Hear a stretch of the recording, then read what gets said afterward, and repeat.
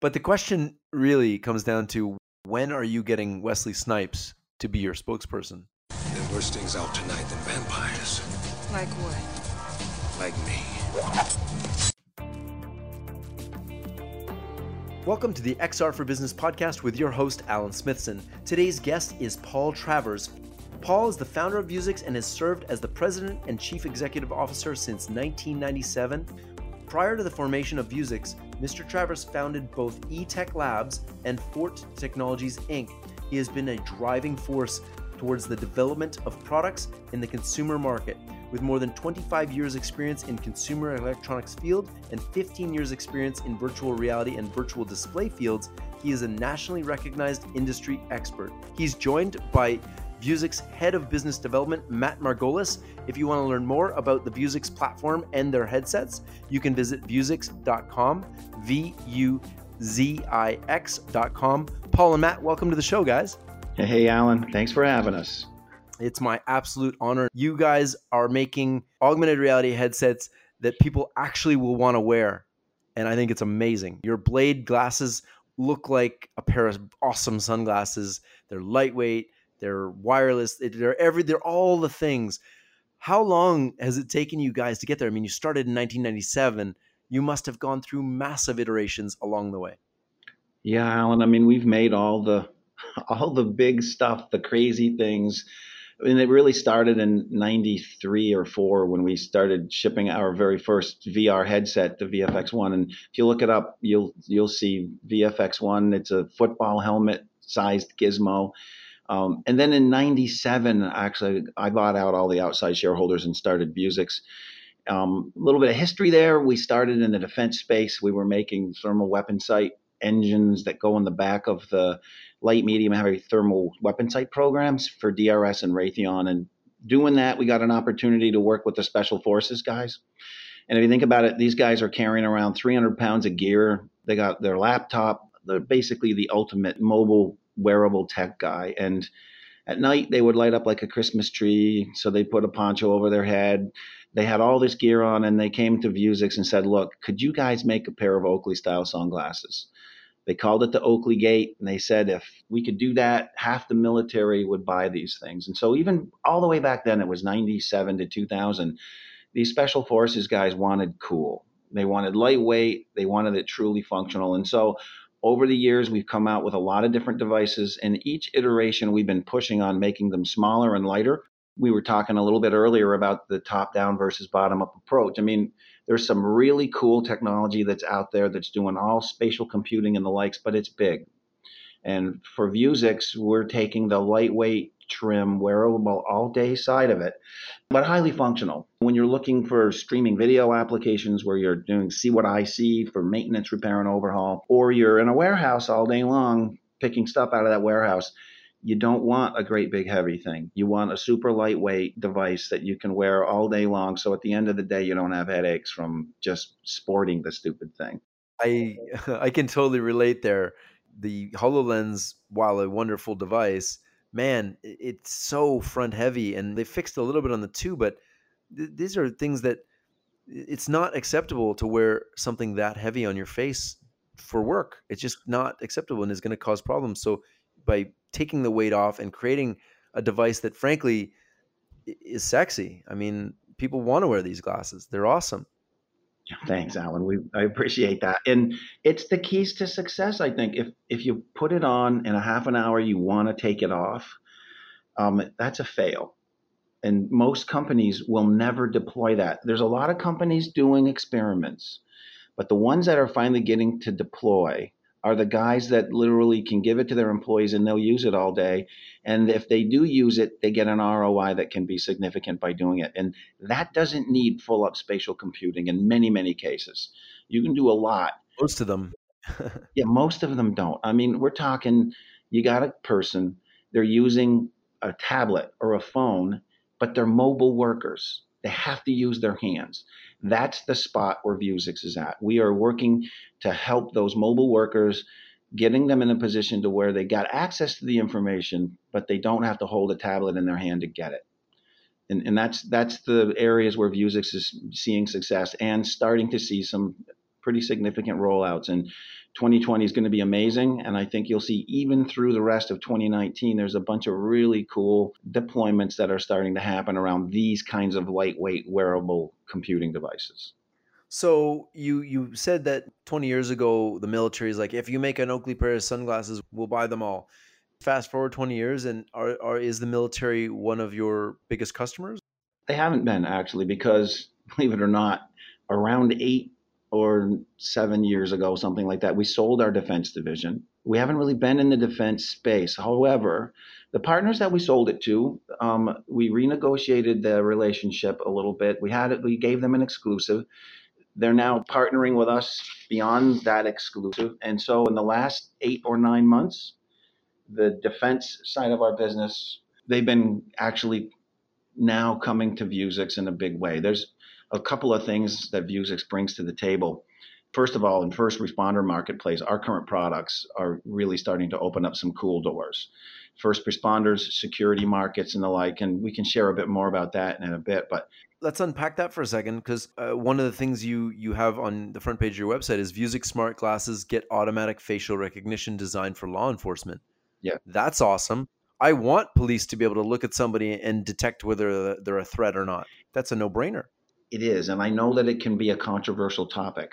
But if you look at the cross section of America today and look at some of these large venues where somebody shows up sporting some weapons that are designed really for, I wouldn't say weapons of mass destruction, but when you Just can, not nice things. yeah, many rounds in a minute, you'd like to think that those kinds of folks, there's some weapons that you can use against them. And for security folks in large venues where maybe there's 20,000 people showing up for the concert, they give these security guys a book of pictures and say, remember these folks, and they're the ones we don't want getting through the gate, right? And it's like, really?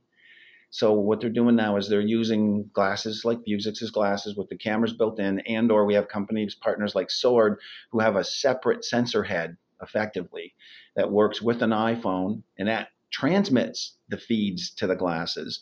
And now you have an AI engine that can help you pick out these people of interest in the crowd. And it's not about recording folks who might be coming in the front gates. It's about simply helping these guys that are trying to do a good job of preventing the bad guys from getting into these venues. And it's a great example. We have guys that are doing it with servers a wearable computing server that like goes on your belt, that have upwards of 1 million faces in the database and running in real time frame rates.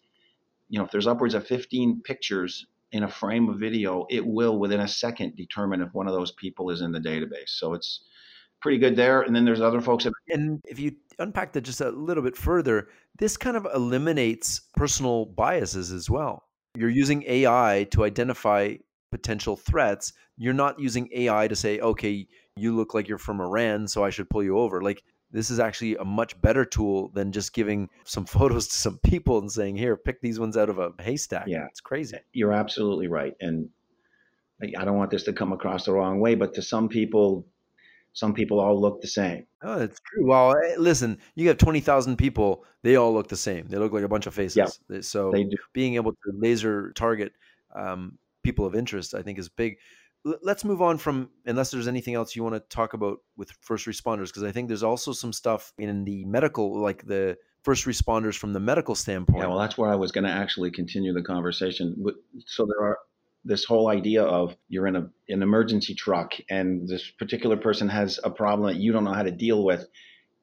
They're starting to use our glasses to stream real time to a doctor, and the doctor can help before the ambulance truck even gets there with certain treatments, so that and time counts in these situations when it comes to saving lives, as you can imagine.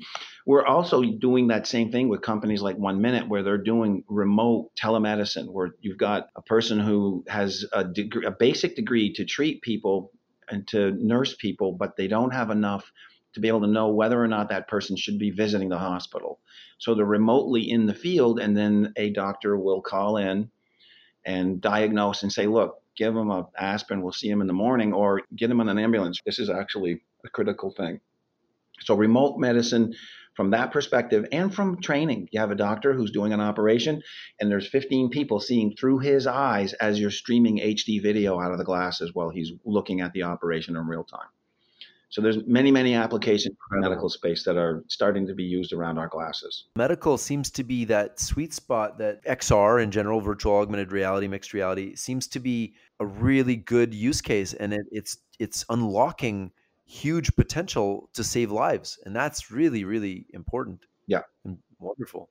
So what are some other use cases of these glasses? So let's just talk about the different types of glasses that you have first, because I know you've got the Vuzix Blade, which are these sexy Oakley-like looking glasses.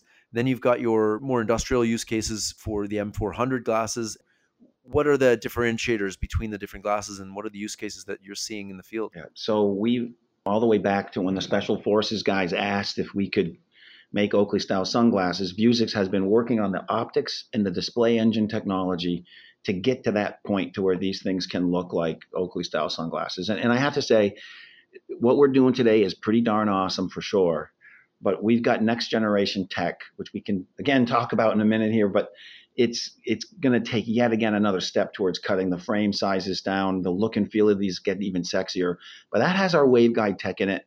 And it does have this sort of cool look and feel. And the optics are different than the M series enterprise products that we make in that they're optically see-through. So when you put the Blade on, it's like wearing a regular pair of sunglasses. But floating out in front of you, just like the HUD on a car or a fighter pilot's cockpit, images just float out in space. And so they're real trim looking glasses, Android, everything built into them, but they're optically see-through. Now, on the enterprise side today, the M series products, we started with the M100, moved to the M300, which was Intel based, and just recently announced the M400, which is Qualcomm's XR1 series silicon inside, and it uses an occluded display. Now, this is like looking through a camcorder. The thing that's really nice about the M400 is, you know, you're looking through this thing and the image quality is pitch black. The contrast ratio, I think, is 10,000 to 1 because it has an OLED in it. Yeah, it's really beautiful. And the camera that looks out the front is a, Matt, is it 12 megapixel camera?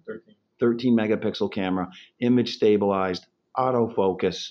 It's just beautiful also. And you put these two things together, working in concert with this XR1 processor, you can do some amazing stuff. Streaming video today on the M300 series, not that I'm throwing it under the bus, but it works really hard to do even a wide VGA stream at 20 or 30 frames a second. The M400, it can do 720p, 30 frames a second, snap, snap, snap. It's like it's just beautiful. And it records 4K video at the same time. So it's like having a digital camcorder with 4K recording capabilities. I mean, this thing is a racehorse. So, okay, so let's just stop there for 1 second. So the M400s have a 4K camera in the front. They have a 720 display inside. So why would you want that? And I actually interviewed the team at PTC today, which kind of goes really hand in hand with this, because one of their killer applications is their Vuforia Chalk system, where you can kind of have an expert, like you said, maybe a doctor or a team of doctors looking over your shoulder, not really over your shoulder, but they're literally looking through your eyes because they're able to use that 4K camera to project back and give information real time as needed to the person in the field. And I think this is a use case that's going to unlock a huge amount of value for enterprise clients, because if you're in a factory and that machine, whatever it is you happen to be working on, goes down, downtime can be anywhere from $1,000 to millions of dollars an hour. And being able to pull an expert up and have somebody that's already there on the field, not having to fly somebody in, this is huge. And your glasses enable that. They do. And they do an amazing job. I would suggest they're probably the most state-of-the-art pair of glasses on the street today that can do this. Because the XR1, the processing, the graphics processing capabilities, everything built in there, and that beautiful camera that we have, it's really hard to compete with this one. And there's probably 10 companies that do remote support software using our glasses. Vuzix has its own sort of modest one called Vuzix Remote Assist. Okay. Then there's guys like PTC that actually can do the rendering on top of the camera image to give you a augmented image that does this chalk thing where you actually circle stuff and the likes and it stays locked to it. Yeah. And in fact, the Vuforia side of the stuff from PTC, you can look at an engine and have the oil filter highlighted telling you that that's got to come off first. It can put torque specs on the engine and they can be all locked to it in real time. So you can do the remote assist, but you can also do call avoidance with stuff like that, where you have the glasses on and you're working it through on your own on this piece of equipment. Oh, that's right. Because, and once you have somebody do an assist for one, because it's recording everything. Yes. So you can use that assist as the general assist for anybody that does that. So before they even call somebody, they can help them. Oh, wow. Yeah. Never And thought there's of a that. lot of companies that they have a lot of equipment in the field, right? And they don't want to have a 500 tech support guys all waiting for a phone call. They want people to be able to do it first. So they like the call avoidance side of it. But to your point, think about you're on an oil rig, and on the oil rig, the equipment goes down. That tech can't just willy-nilly make a fix, right? Because if he No. does it wrong, the rig could blow up and you end up with another Gulf of Mexico mess on your hands. And so there's all kinds of protocols that go into the fix that gets done. Normally, what would happen was a $50,000 custom jet helicopter ride out to get the thing fixed in the middle of the Gulf. Then 2 or 3 days later, it's finally back up and running, and it's millions of dollars a day versus being able to do this remote assist call and do the instructions on the fly. You can do it in literally hours in a comparison. So remote assist is going to be a very big piece of business, and it's anywhere from case equipment, big tractors in the field, to companies that are looking at bundling our glasses with with their equipment so that there's a way to get tech support without having to put somebody on an airplane. It's interesting you say that. I'm speaking at a printing conference this week, and my original presentation was talking about bringing print to life with AR and that sort of thing. And as I started to think about it, I was like, these are people that are making printers, big format printers and stuff. They're not really all that concerned about bringing print to life. They want to make sure that their machines can be fixed fast. And printing is one of those, if anybody's ever had to unjam a printer, a complicated printer, it's a pain in the ass. This is a tool that can give those manufacturers an upper hand in keeping those machines up and running faster. Yes, no doubt about it. That's the remote support side of this, and you can imagine market after market after market where these kinds of things are. The ROI is measured in one use. It's paid for itself. Yeah. Well, 10 times over. I mean, the cost of the glasses is the M400 is $1,500. That's like a second of downtime in an oil rig. Right, right. And I think one of the things you should notice here through many of these descriptions, again, I'm not trying to throw the competition under the bus here, but full up spatial computing just is not required. That's why we prefer this, the ground up approach where we're putting the right technology in to deliver an experience that's required to solve problems today first. Ultimately, we're convinced this tech is going to shrink. It's going to come down. It's going to end up being like the Kingsman style glasses.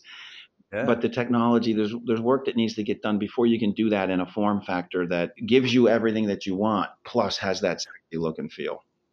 I have a really great pair of North glasses. That's a step in the right direction in some way. A step in the right direction, but the field of view is so small, it's actually not that useful. And it has a pupil that's so tiny that if your eyeball gets moved off the glasses in any direction, you lose the image. And I had to go and get them refitted the other day because you get them and you start showing people and people got big fat heads and stuff. And all of a sudden I put them on, I can't see anything anymore. And there's a very, very small sweet spot where your eye has to be perfectly aligned with the image. I mean, that's not useful for enterprise at all. No, there's a nice mix between field of view, the one size fits all side of it, and the technology that does full up spatial computing, which is big, bulky, all in thing.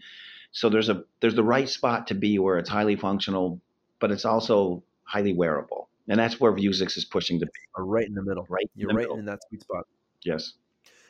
So let's talk about the Blade then, because those things are, What is the difference? So the blade you're kind of able to see right through? Yes. Well, so if you wouldn't mind, let me take a step back to the M400 Sure.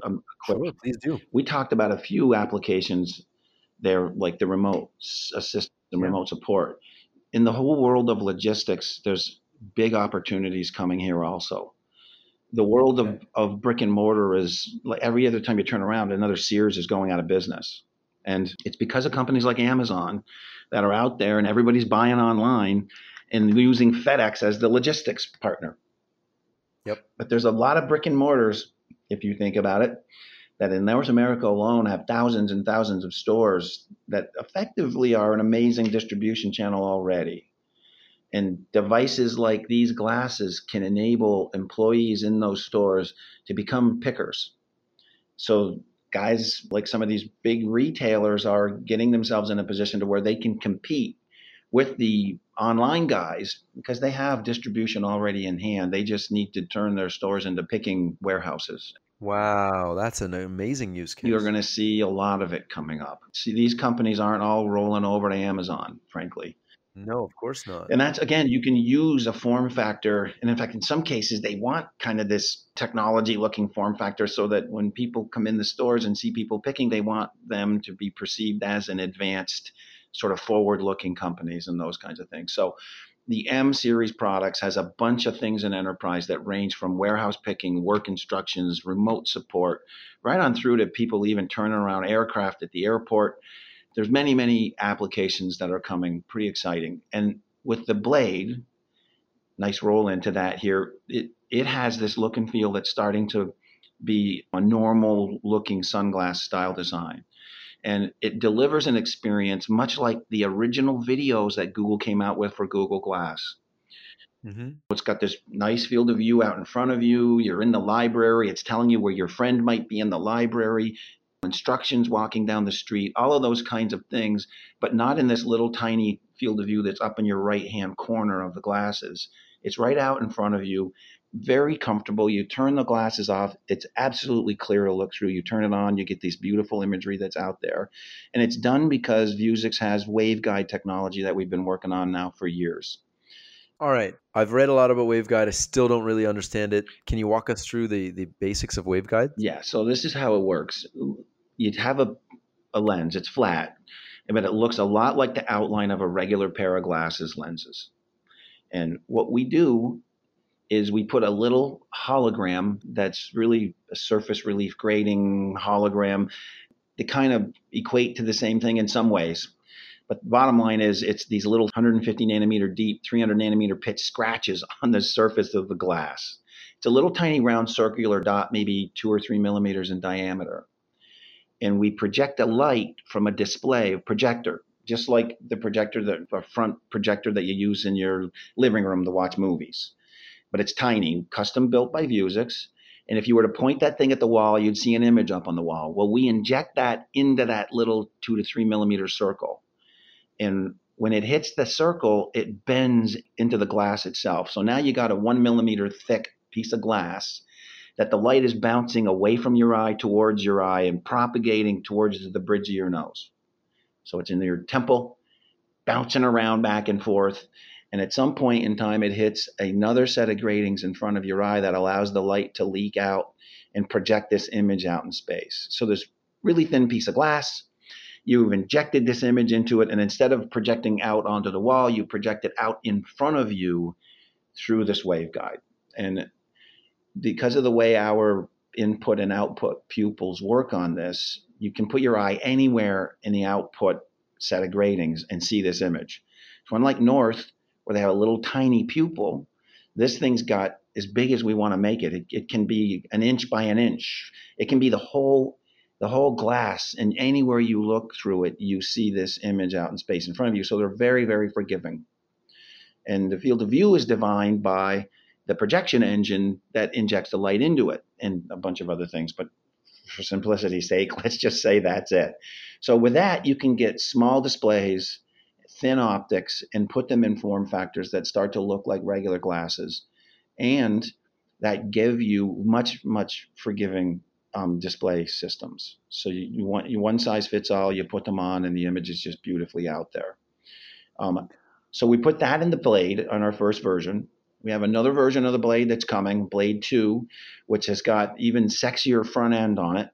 And then if you project down the road a little ways, we're developing some display engines that will be a third of the size of our current display engines, and they'll be a fraction of the power. We're talking like 2 watts versus 200 milliwatts for a fully lit up engine.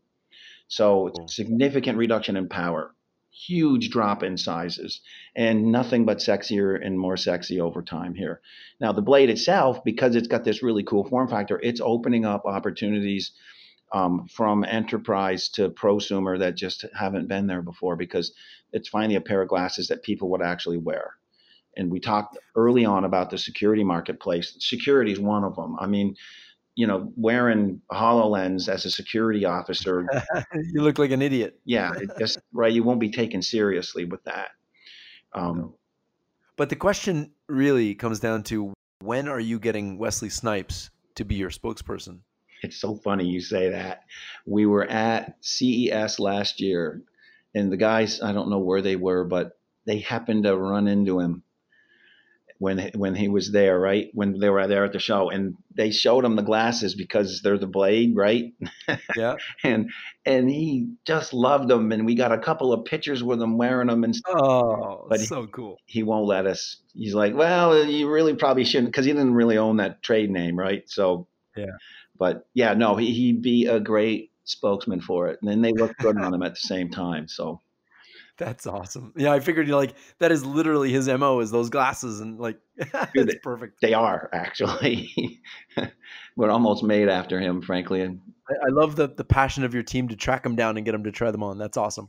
yeah, they're my guys are proud of what we're doing here. We've been at it for a long time. Most of the folks here have been with me up through it all. Although I will admit, we've gone from 20 employees to 80 in the last 3 or 4 years.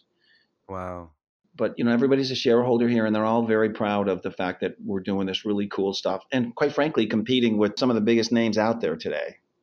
Yeah, agreed. Yeah. But I mean, the work you guys are doing is pioneering not only the technology side, but the adoption side. You know, I keep saying it's not a technology problem anymore. We got the technology, it's an adoption problem. We got to get people to buy these things and use them in their, and I think it starts with enterprise, obviously. Yeah, we're with you. I mean, even the Blade right now at $1,000 a piece they're not really inexpensive. So, and it's mostly enterprises that are using them. But I have to admit, I love to fly drones now, and it's because of my Blade.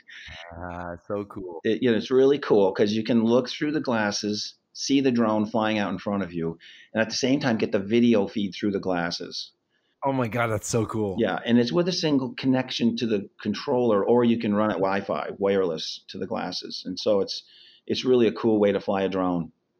Oh man, this is so cool. I've actually tried the DJI drone pilot goggles or whatever, the VR ones. Yeah. Oh my God, they're so nauseating. Yes, I think most special person to get inside that thing. A lot of those were designed for the racer guys, you know. Yeah. But yeah. Okay, so one of the backbones of any hardware product is software. And without a solid software operating system, you really have nothing. And I know you guys have been working hard on your operating systems. You want to talk to us about the Vuzix Blade OS? Sure. I mean, we have done a lot. First of all, it's based on standard Android. And the cool thing about the M400 is it's the latest version of Android, and I think you'll see all the way out to 10 supported. But yeah, we build our own launcher and a lot of custom UI-based interfaces. We have a ton of software on our developer site, on our website. We have tier 1 and tier 2 support for people who are writing applications for the Blade and or the M400, quite frankly. And so there's all these applications out there, et cetera. And by the way, on that front, since we're here, we do have a developer contest with upwards of $110,000 worth of prizes. I think November the 4th is when it ends, and it's around the Blade. There's, a pile of people that have signed up to develop software for it. Anybody who wants to do that, if they put in an application that works with the glasses, there's kind of some minimum standard there. You can't just have "Hello World" on the thing, but they'll win a free blade also. And so it's a great opportunity to get in the game, to learn about it, and to have your expenses covered for the cost of the hardware and stuff if you put the app in. So Incredible. on that software front, if you go to our developer site, you'll see there's graphical styles, recommended styles, much like an iPhone and an Android have certain ways icons should look and etc. All that stuff is out there. There's even shortly, there's going to be ONVIF security camera driver support examples out there. There's all kinds of demos and examples of streaming video for security applications and the likes.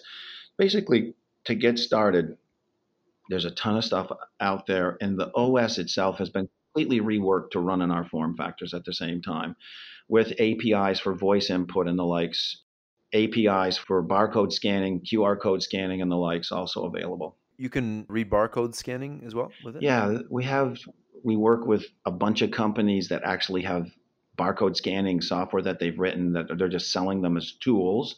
And we also work with like Zebra Crossing and the like, and the drivers are built in with a common set of API calls.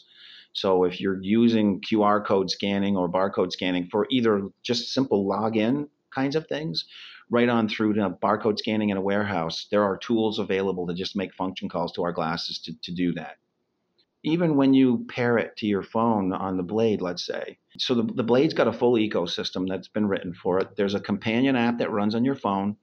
When you pair the two, you literally put the companion app on your phone. It practically comes up in pairing mode, and it puts a QR code on the phone itself, and you look at it with the glasses turned on, with the camera running, and boom, it does the pairing automatically. So it's really, really simple to connect it to your phone, and it'll run with Android and or iOS phones. There's a companion app for both, and that companion app allows you to easily push notifications and stuff from your phone from any application that might receive notifications to the glasses. So if you're walking down the street and a text message comes in, the glasses wake up and the text message comes up on the glasses, just like it might on a smartwatch. Or turn-by-turn instructions can come up and do the same thing in the glasses. You can also turn those alerts on and off. But as you run the companion app, you can select what you want messaging from so you're not swamped. Because some people have messaging from LinkedIn, messaging from Twitter. Yeah, it can be overwhelming. Bling, bling, bling, bling, bling. Actually, one of the things that I thought was really an interesting feature that North Glasses just pushed out, I don't know, a couple weeks ago, was basically they turn off notifications when they detect that you're having a conversation with somebody. And I thought that was really interesting because the last thing you want is to distract when you're actually having a physical one-to-one conversation with somebody. You ever be in a meeting and people are checking their phones, but even worse is the watch. People will be checking their smartwatch while talking to you, and you're talking to someone, and all of a sudden you ask them a question and they're not there anymore. They've kind of drifted off to check their messages on their watch, and glasses are going to get even worse. So I think having that functionality of knowing when you're having a conversation with somebody to focus on the people in front of you, I think that's I rather like that too. And you can tell people wearing our glasses, they get into the glasses. And although I will say, walking in New York City and the likes with your face buried in your phone, this can be a better experience than that. I mean, for instance, Yelp, trying to find a restaurant, instead of your head down, etc. With this, the glasses on, you just look and it tells you as you're looking the restaurant. There's one on the other side of the building. It'll tell you that it's over there, and you can get, just by looking and walking in the direction that you're looking, you get information that's related to the world around you. So in those cases, it kind of makes the real world work better. That's the whole idea behind AR in the end. And even though it's simple AR, Yelp works really well in our glasses for that kind of an application. I do like the whole, I'm talking, turn off notifications while this person that's close to me is talking. That's an interesting one. Yeah, I mean, you can probably, I don't know, like they don't have a camera on the glasses, so I'm assuming it's just based on your talking, but you guys have a camera, so you could literally do facial recognition and say, okay, somebody's within 3 feet of me. Don't show displays when there's a conversation going and there's somebody in front. I think it's a great feature. Your display's mono display, right? So it's in one eye? Yes, that's correct. It's in one eye. So you've got the display in one eye, and then you've got the camera in the other. What are your, and then this is a little bit off topic, but what are your concerns around people driving with these technologies? The number of car companies that have every intention of implementing AR and glasses inside the car is surprising to me. But I have to Mhm. say, a heads-up display can make things much more situationally aware. For instance, we are working with some motorcycle companies, and if you look down at your motorcycle's console to see how fast you're Mhm. going, or to maybe look at your phone for directional information that's mounted up on the front, Mhm. that time to look down and look back up, you can be in the middle of an accident. Mhm. Whereas with the glasses on, if the imagery is floating down the road, you don't have to look anywhere except down the road in the same focal point that your eyes are looking safely down the road with. And so they can be much more situationally aware than looking down. Even in a car, you look down at your dashboard on the right to look at the map. That's taking your eyes off the road. Yep. Whereas the HUD in my car, it's all in the HUD and I can just look down the road. I think the same thing is going to be true with glasses, and it'll get better with glasses because the camera feeds and stuff that are around the outside of almost every car, collision avoidance, all of that, that stuff will be able to be portrayed in your glasses. So when you look to the right, you can literally look right through the car as if the quarter panels weren't there and stuff. So it's about being situationally aware. Now, I'd be the first guy to say that watching Netflix driving down the road is not going to happen. Yeah, it's probably a bad idea. In this case, there's going to be driving modes, just like there is in your car now, and your phone will not do certain things when you're driving down the road. You'll see the same thing happen in glasses, I believe. Yeah, I think so. I mean, when I first got the North glasses, I was walking down the street and I I almost walked into some poor woman Mm. because I was paying attention to the little image and not my situational awareness. I only did that once. I have to, It was within the first hour. yeah, you learn that pretty quick, but I will say that I think binocular systems, this gets way better. Monocular systems, what happens is the display engine image gets put out in space somewhere horizontally left to right. And based upon where that is, even your convergence system, your eyes have a tendency when they're looking at something that's only in one eye to look as if that's where it's going to converge out in space, left and right, Yeah. based on focus. So there are some disparity issues with focus and with convergence, et cetera, that most of that gets way better if the images are at infinity, they're focused at infinity, and they're binocular. So I think you'll see binocular systems in the long run will be the better way to do this. But the display engines today currently are way too big to make really sexy glasses binocular just yet. But that's going to change so fast your head spins, Alan. I'm taking the long view on all of this. I'm saying, okay, 2025, we'll have some AR glasses that are magically HoloLens with all of the bells and whistles, but in the form factor of the Vuzix Blade. Yeah. Yeah. And maybe Like, sooner. hey, I'm gonna go with 2025. If it's sooner, great. That's awesome. Nobody ever really slams you for making predictions too soon or too far out. They always kill you if you make a prediction too early. You know the story of the frog that was sitting in the water and it slowly turns the heat up and it wasn't smart enough to jump out? Yep. This industry is going to happen like that. All of a sudden, it's going to look back and it's going to say, holy macro, look how far we've come. This is amazing now. Okay, let's just put our look how far we've come hat on for a second here. In 2014, I tried VR for the first time and I ended up with an HTC, the first one. And I mean, that thing was like a giant fish tank on your head. Even like Pimax, they've got this VR headset, this 8K VR headset, but it's like strapping a 20-inch monitor to your face. We're going to look back at this and laugh, but if you look at where we've come in VR for specifically, we've gone from these giant supercomputer driven things to the Quest, which is a standalone headset, wide field of view, all the 4-hour batteries, all the rest of it in 3 years. Yeah. And AR glasses, I mean, the Vuzix Blade, that is a pair of glasses that you can wear all day, every day, and that didn't exist 4 years ago. I mean, you guys were probably working on it, but it wasn't something that you could commercially buy, and now it's available. And it's just happening faster and faster and faster. It's very true. And the optic systems are getting better along the way. And with micro LED coming, the display engines are going to shrink huge. And when you only light up the pixel that you want, power consumption is going to go through the floor. I'm telling you, man, Kingsman's And then you power all that using cloud computing and 5G. right. My last interview was with Sandro Tavares from Nokia, and they build the 5G infrastructure that will all rely on. And it's interesting how if you factor out, let's call it 2025 or push it out to 2030, we all wear glasses. The glasses are super lightweight. The compute power is in the cloud, not on our face. So they're super light, super cheap.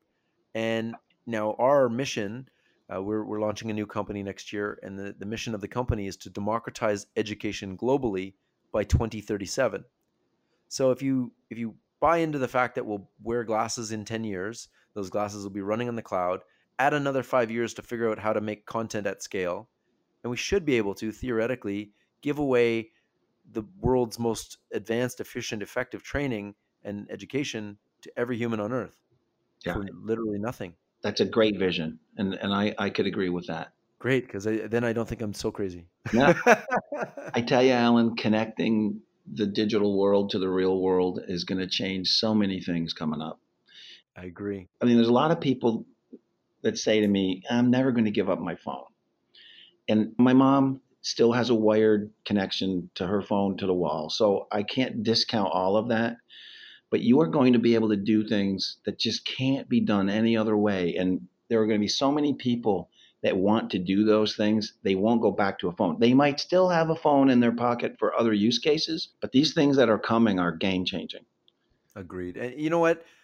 Listen, we still have TVs. VR is not going to replace TVs. AR is not going to replace your smartphone. TVs and computers didn't replace books, even though tablets, hardcover books still outsell digital copies.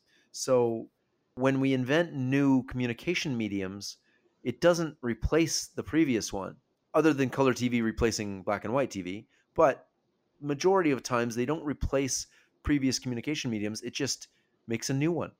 Yeah. Radio is a case in point. Yeah, we still have radios in every car. Yep. We still use a printing press. And like these technologies didn't go away. They just became part of a complete communications toolbox. Yep. And I think your Vuzix glasses are one tool in an arsenal that is creating enormous value right now for enterprises. Well, it's off to a good start at Vuzix. I mean, it's been long years in the making, but finally it's reached that point of critical mass. And I'm looking forward to this fall to start sharing with more folks some of the things that are happening in that regard.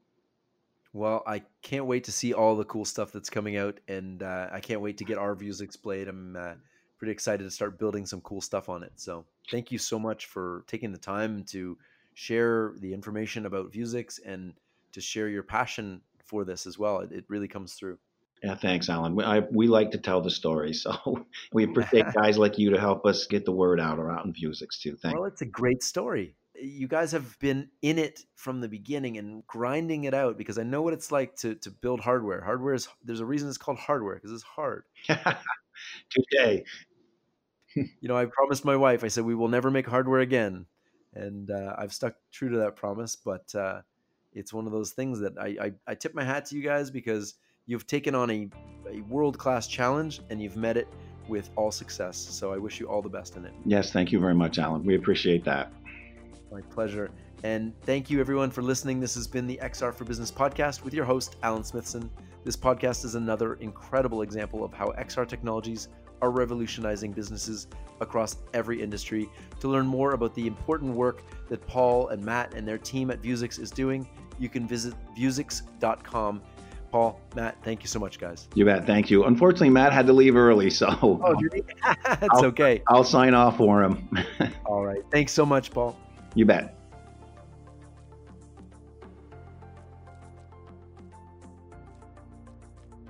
Being an influencer on LinkedIn in the XR field really has opened up an opportunity for us to not only understand what corporations are looking for in virtual augmented mixed reality and artificial intelligence, but also from the aspect of the startups, studios, developers, and enthusiasts out there and what they need. So what we decided to do after getting hundreds and hundreds of messages is to open up XR Ignite to the entire XR community of startups, studios, individuals, passionate people, and really to build a new community that brings together everybody who's passionate about this technology for a low cost and allow them to contribute, to learn, and to get better across the whole industry. That is really the reason why we started XR Ignite, to hyper accelerate the XR for business industry, business and education. And one of the things that we just keep noticing is that there's so many resources out there. There's the VRAR Association, which we're partners with. There are reports coming out daily, but there's no one source where people can come together and start just having conversations around how to get better in this industry. And that's why we started XR Ignite. I would encourage anybody who's listening to this podcast, if you're on the corporate side, if you're a startup, if you're an individual, if you're an enthusiast, sign up today at xrignite.com and you'll be getting access to new reports, investor lists, media lists, exclusive content, interviews with our mentors. We have over 56 mentors. And if you're a startup and you pay an annual fee, you'll actually have the opportunity to book a one-on-one, 1-hour call with one of the mentors. What we're doing with that is we're actually recording those sessions, we're transcribing them, taking out any personal information, and we're making those transcripts available to all members. So I think XR Ignite is going to drive a lot of value for anybody in this industry who's looking to up their game, and also for corporates who want a real insight as to what technology is coming out. So I would encourage everybody to sign up at xrignite.com, and I really look forward to driving value, executing on our mission to hyper accelerate XR for business and education.